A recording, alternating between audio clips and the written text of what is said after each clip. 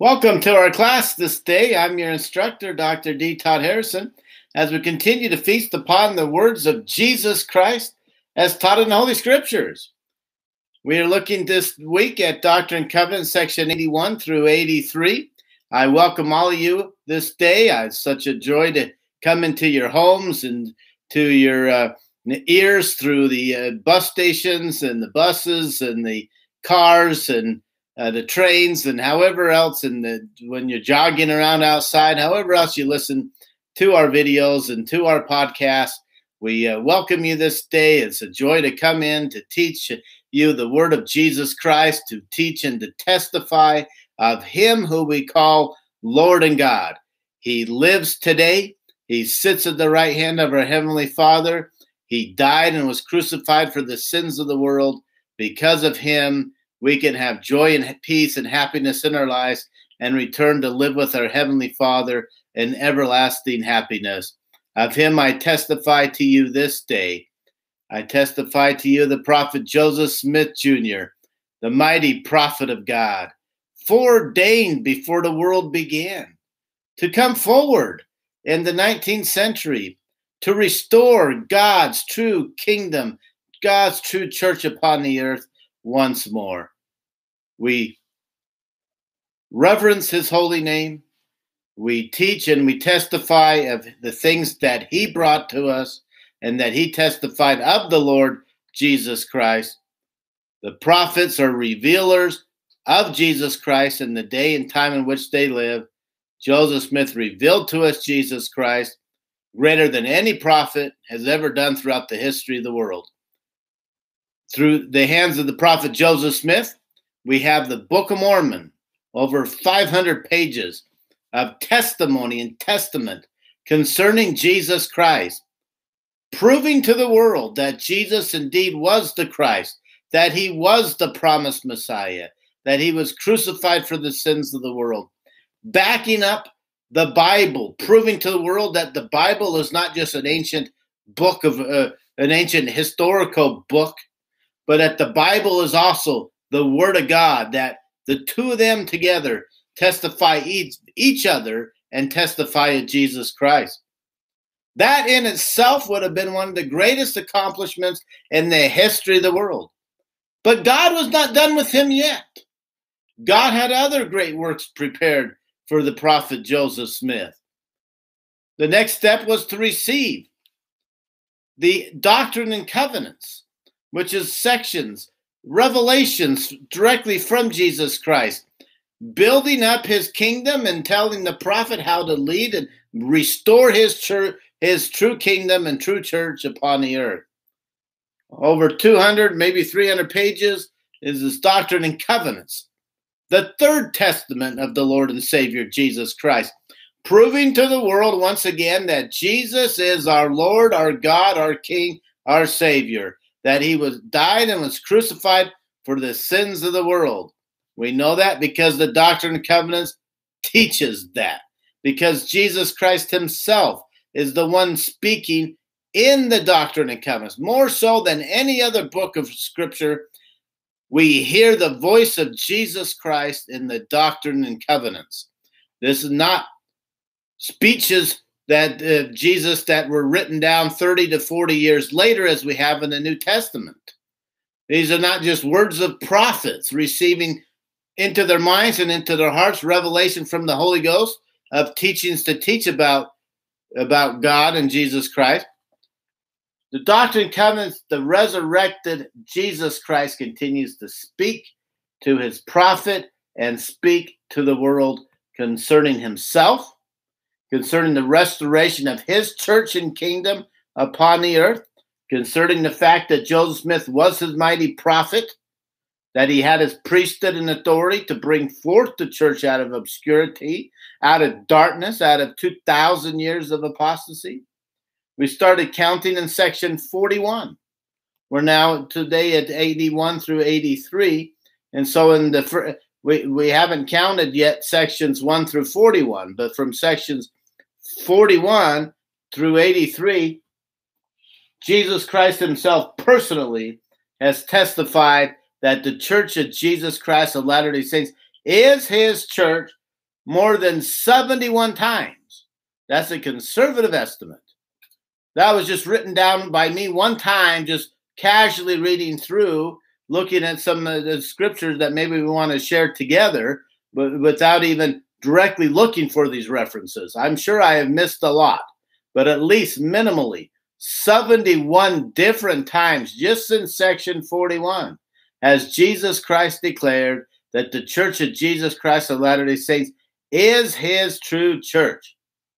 He has testified in section 41 27 times that the prophet Joseph Smith was his prophet, that Joseph Smith was his servant, and that Joseph Smith had his priesthood and power and authority to bring forth his kingdom upon the earth. Clearly, the resurrected Lord and Savior Jesus Christ is trying to teach the world something, right? If he has to repeat the same thing 71 different times just in section 41. Keep in mind, prior to that, every lesson we had all year long, he has continued to bear that same testimony, that same witness in all of these lessons that we've been having.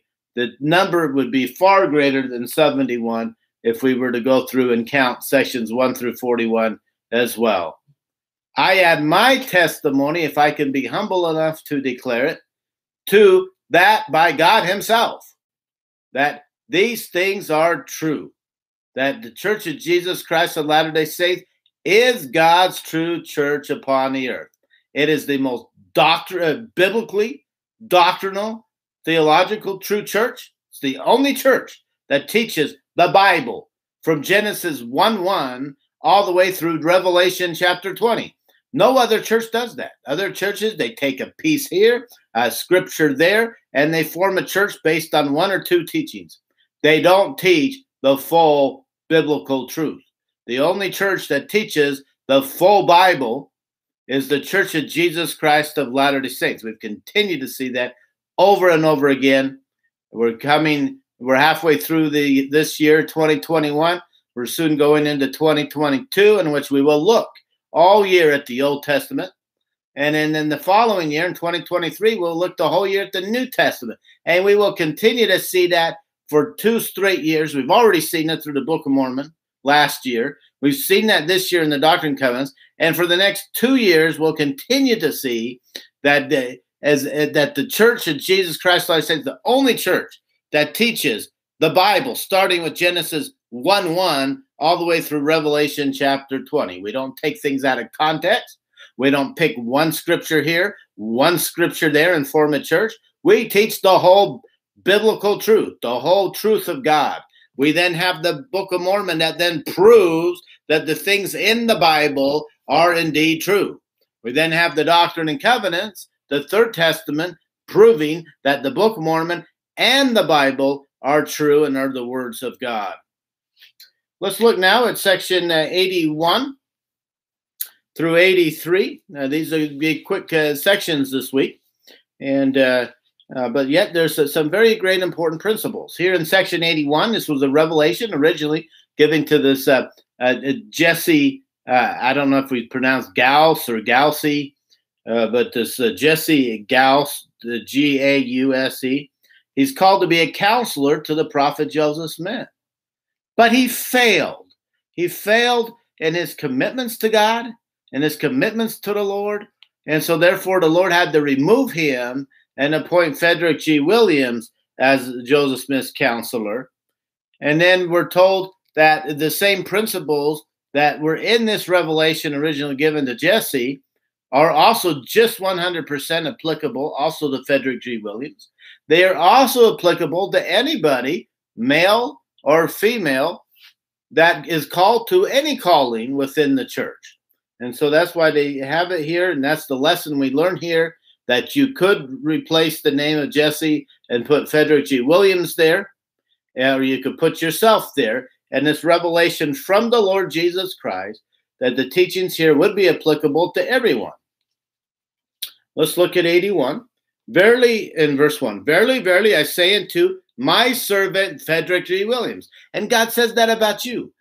Verily, verily, I say unto you, my servant Sarah, or Bethany, or Lisa, or Thomas, or Jason, or Chris, right? For I say unto you, my servants, listen to the voice of him who speaketh, to the word of the Lord your God, and hearken to the calling wherewith you are called. When he calls you, you are to hearken to it and do your best in that calling to fulfill it. Even to be in this particular case, to be a high priest in my church, the Church of Jesus Christ of Latter-day Saints. So again, Jesus Christ testified that the Church of Jesus Christ of Latter-day Saints is his church. It's the only church in which he has ever declared to be his church, that his own name is upon it, and that he declares over and over is his church. And a counselor unto my servant, my prophet, Joseph Smith Jr. So once again, declaring the church is his, and Joseph Smith is his servant. Unto whom I have given the keys of the kingdom. So Joseph Smith has the keys of the kingdom, which belong always unto the presidency of the high priesthood. Therefore, verily, I acknowledge him, and will bless him. He acknowledges his prophets, for they speak on behalf and for him. So as a man speaks on behalf of Jesus Christ as his prophet, as his messenger, as his apostle, as his disciple, he will also acknowledge them and bless them. This goes right back to Matthew chapter 10, right? He that confesses me, Jesus Christ, before man, him will I confess before my Father in heaven. He acknowledges those who acknowledge him. But he who does not acknowledge me before man or denies me before man, him will I deny before my Father in heaven. So it's a very important concept there. And I will bless him, and also thee, inasmuch as thou art faithful in counsel and the office where I've appointed you. So he will bless all of us as we faithfully fulfill in the callings that we're called to serve on, within the church. In prayer always. We're commanded to pray always, and that you don't faint in the scriptures, pray always. Vocally and in thy heart. He wants to hear your voice and hear your heart. A lot of people today only pray in your heart, and you don't pray vocally. So you should have a place set apart, some place where you can kneel down and talk out loud to your Heavenly Father. In public and in private. Also in thy ministry and proclaiming the gospel in the land of the living and among thy brethren. Now that's interesting, right? Line upon line, precept upon precept, here a little, there a little. That's how revelation comes about. What is he doing here? They've yet to receive the revelation concerning the work for the dead, the proclamation of the gospel to those who are dead in the spirit world, awaiting the resurrection. We're going to get that later on in later sections of the Doctrine and Covenants. But he's starting to lay that foundation. Look, I'm asking you to proclaim the gospel in the land of the living. That should start to turn the light bulb on in your mind. Thinking, well, land of the living, what does that mean? And is there a land of the dead? And can you preach the gospel to the dead? Yes, indeed. That's why we have baptism for the dead, to those who receive the gospel in the land of the dead, in the spirit world, and then by baptism by proxy, they're then able to accept the ordinances of the gospel. And in doing these things, thou wilt do the greatest good unto thy fellow beings. The greatest thing we can do is preach the gospel. We're taught in the church, to serve your neighbor and to bring, cookies to them and, all these kinds of things. Those are nice. Those begin to show a spirit of love, spirit of Christ-like service, but the greatest good is actually in preaching the word, to preach the word to your neighbors, preach the gospel to your neighbors. And he says here that's the greatest good. And then he says, and will promote the glory of him who is your Lord. You can't promote the glory of the Lord unless you tell people about the Lord. Wherefore be faithful. Stand in the office or calling which I have appointed you. Succor the weak. Lift up the hands which hang down and strengthen the feeble knees. This is pure religion in James, to visit the widows and those who are afflicted, those who are sick, That's the true gospel of Jesus Christ. And if thou art faithful unto the end, thou shalt have a crown of immortality and eternal life in the mansions which I have prepared in the house of my Father. Greatest gift that God can give, eternal life, as he said in one of the first sections of the Doctrine and Covenants.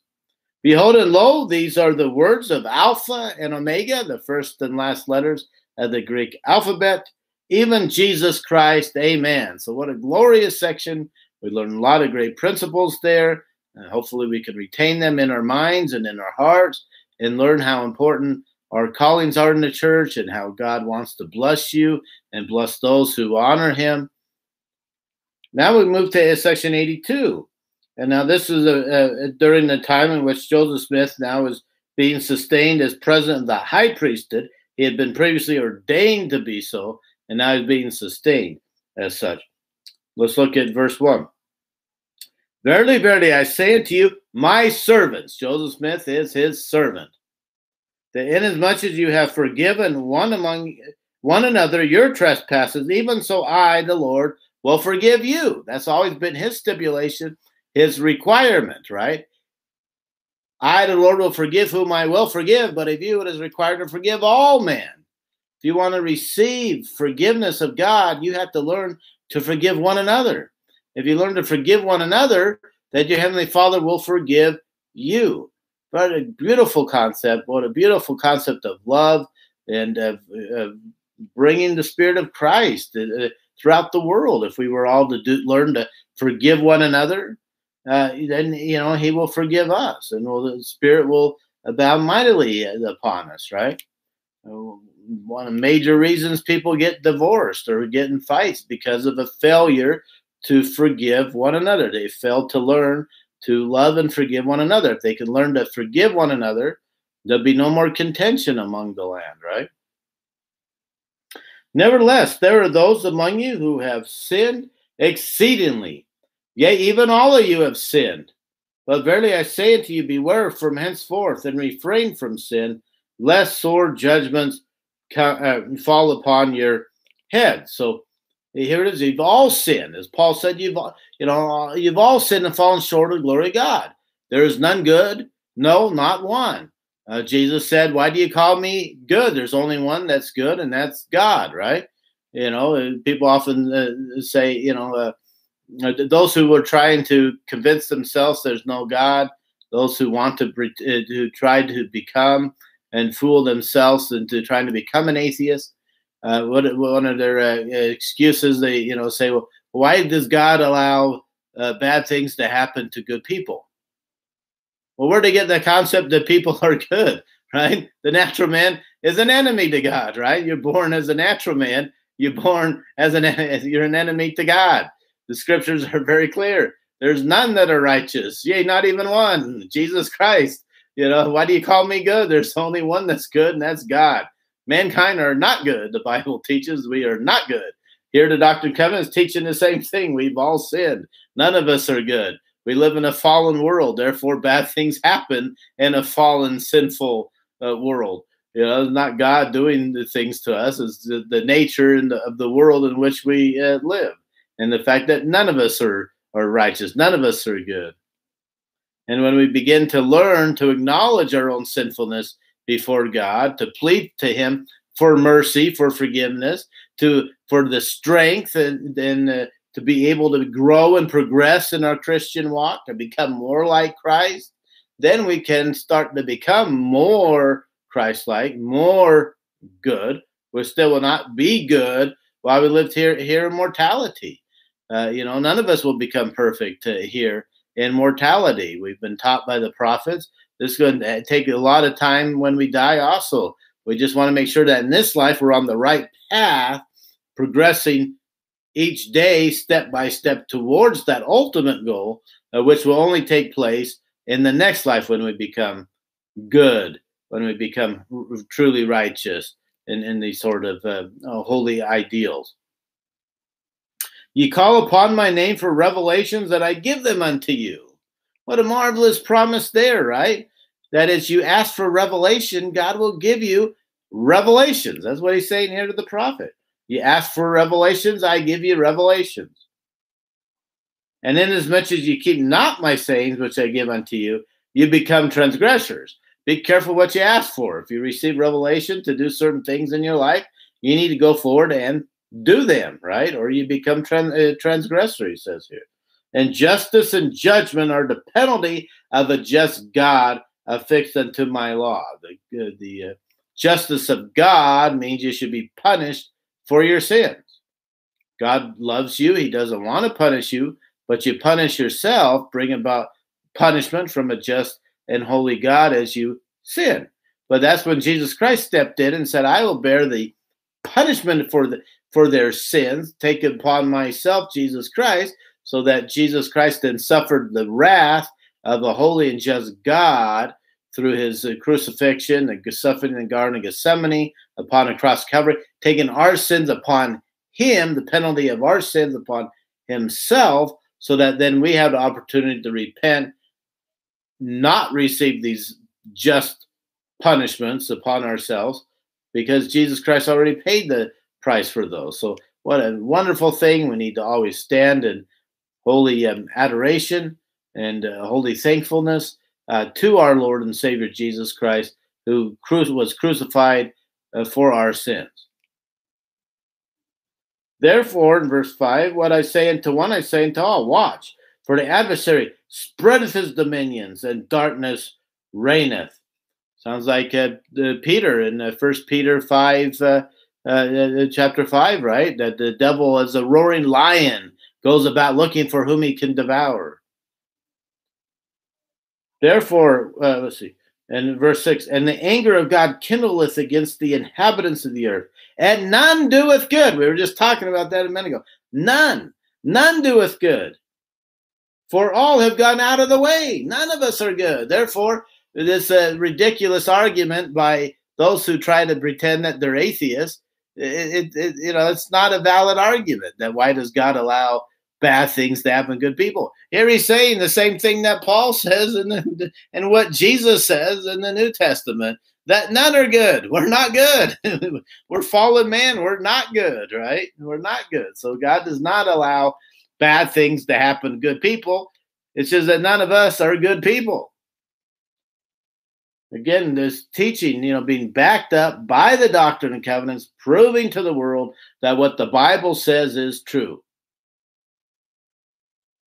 7, and now, verily I say to you, I, the Lord, will not lay any sin to your charge. Go your ways and sin no more, but unto the soul who sinneth shall the former sins return, saith the Lord your God.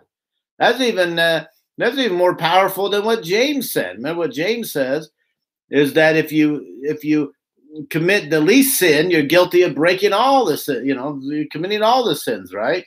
And here he's saying, look, I forgive you, but if you go and sin, then I'm going to bring back all your former sins, upon your head, right? You'll be guilty, but unto that soul who sinneth shall the former sins return. And again, I say unto you, I give unto you a new commandment, that you may understand my will concerning you. In John chapter 13, it was a new command given to you, that you love one another. So for that period of time, that was the commandment.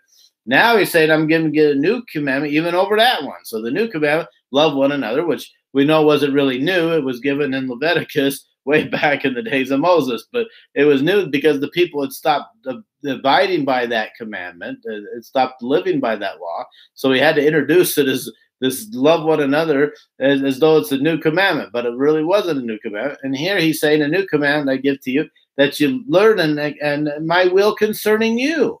He wants to bless you. He wants you to know what you are to do in your lives and what plans he has for you. Therefore, a commandment I give to you, that you come unto me through the Spirit revelation, through receiving patriarchal blessings, fatherly priesthood blessings from other priesthood leaders, to receive that direction in your life, that will for you that God wants you to do. Why? In verse 9.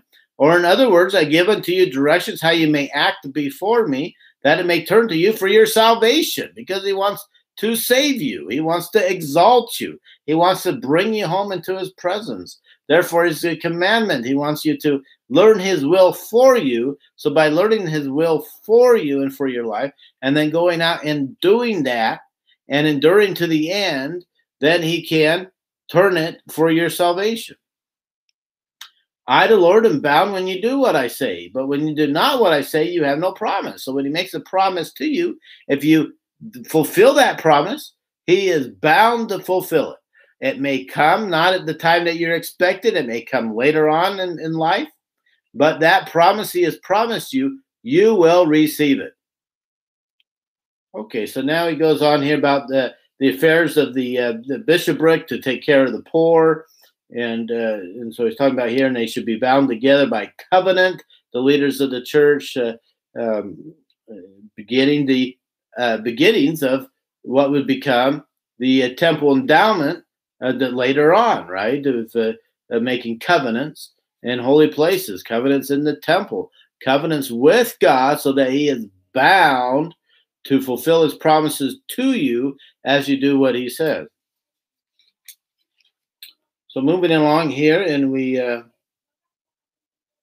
16, behold, here is wisdom, and also in me for your good. He says in 18, and all of this for the benefit of the church of the living God, calling the church of Jesus Christ of Latter-day Saints, the church of the living God, not a dead God, not a God who fails to communicate with his leaders, with the leaders of the churches. You have all these other churches out there trying to say, oh, revelation ceased with the Bible.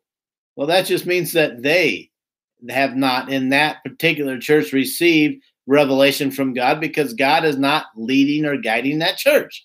It doesn't mean that revelation has ceased. It ceased for them. They're acknowledging the truth that God does not communicate with them. So what on earth do they think that they're doing, going around pretending to preach in the name of Jesus Christ, if Jesus Christ is not even communicating with them to tell them what he wants them to teach?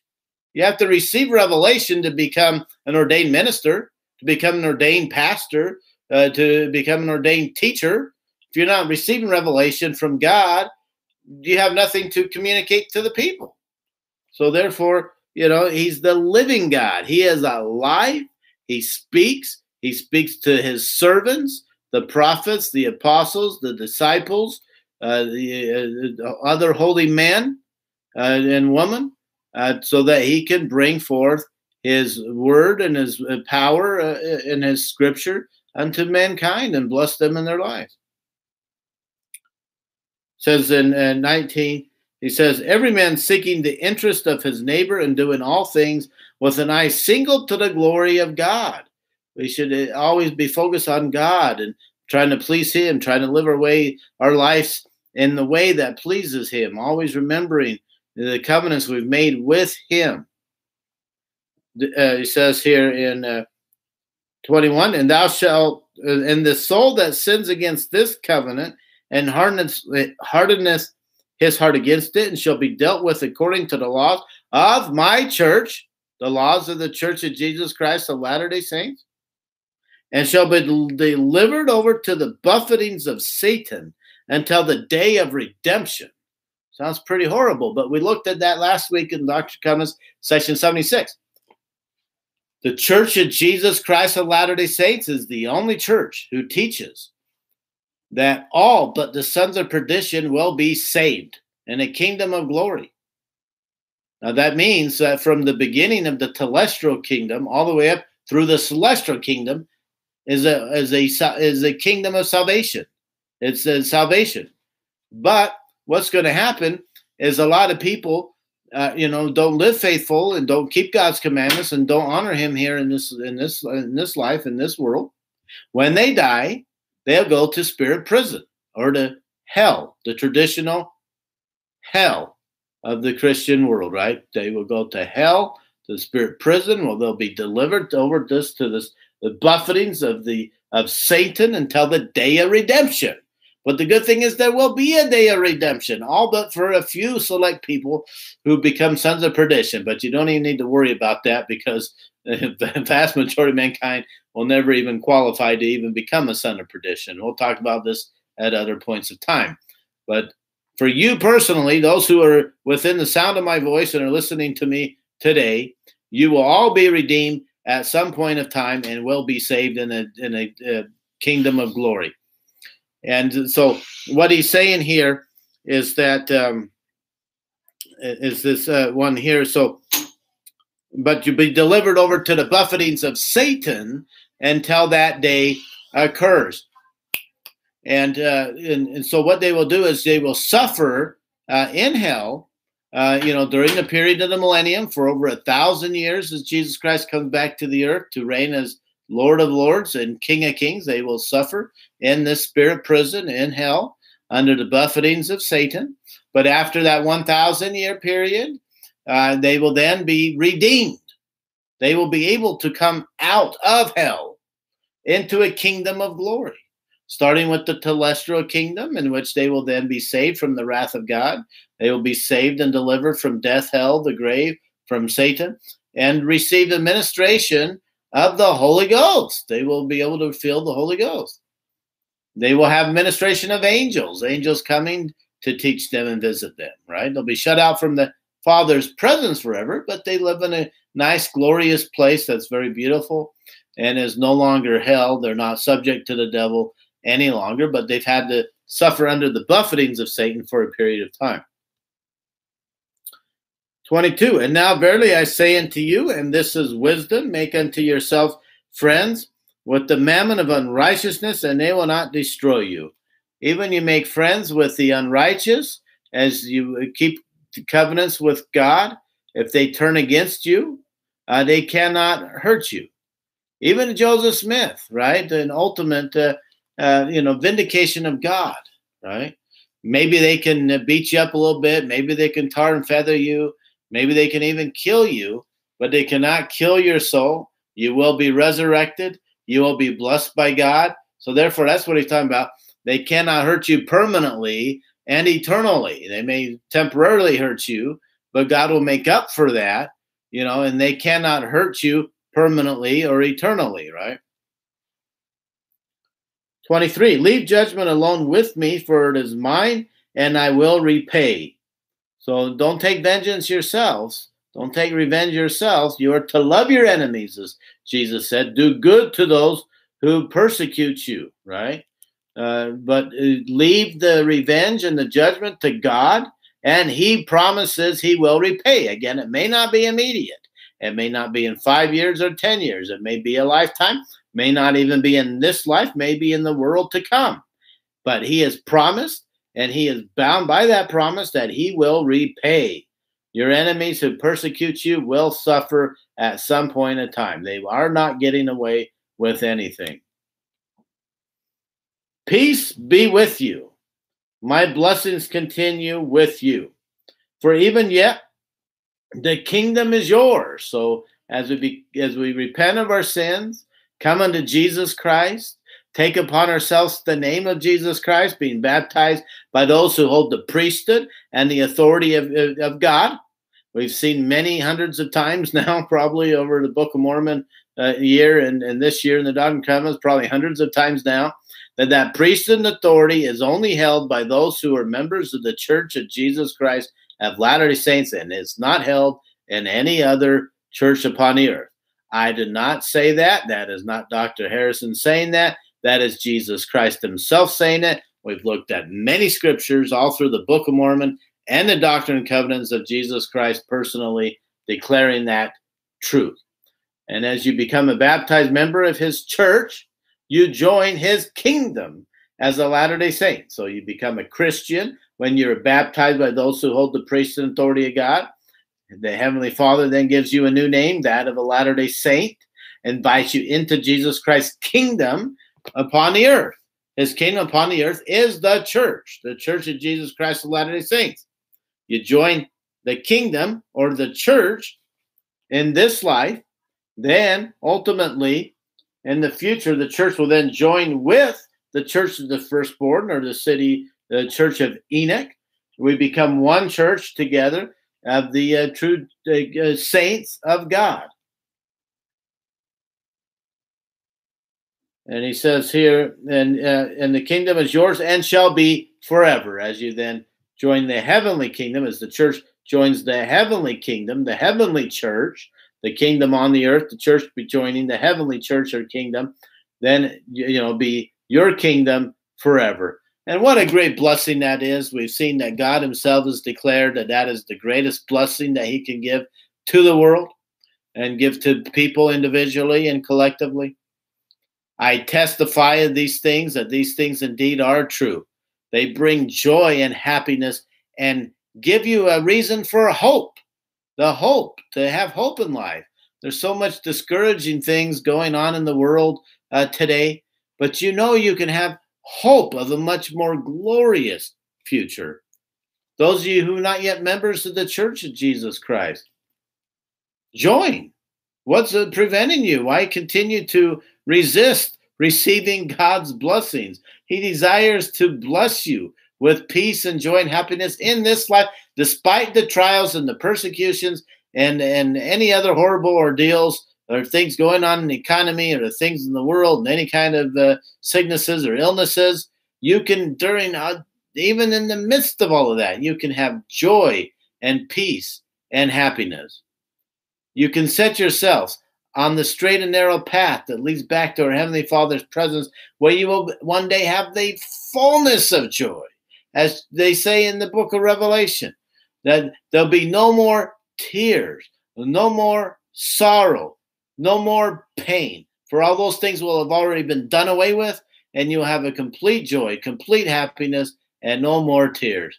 I testify of those realities. Those things are true.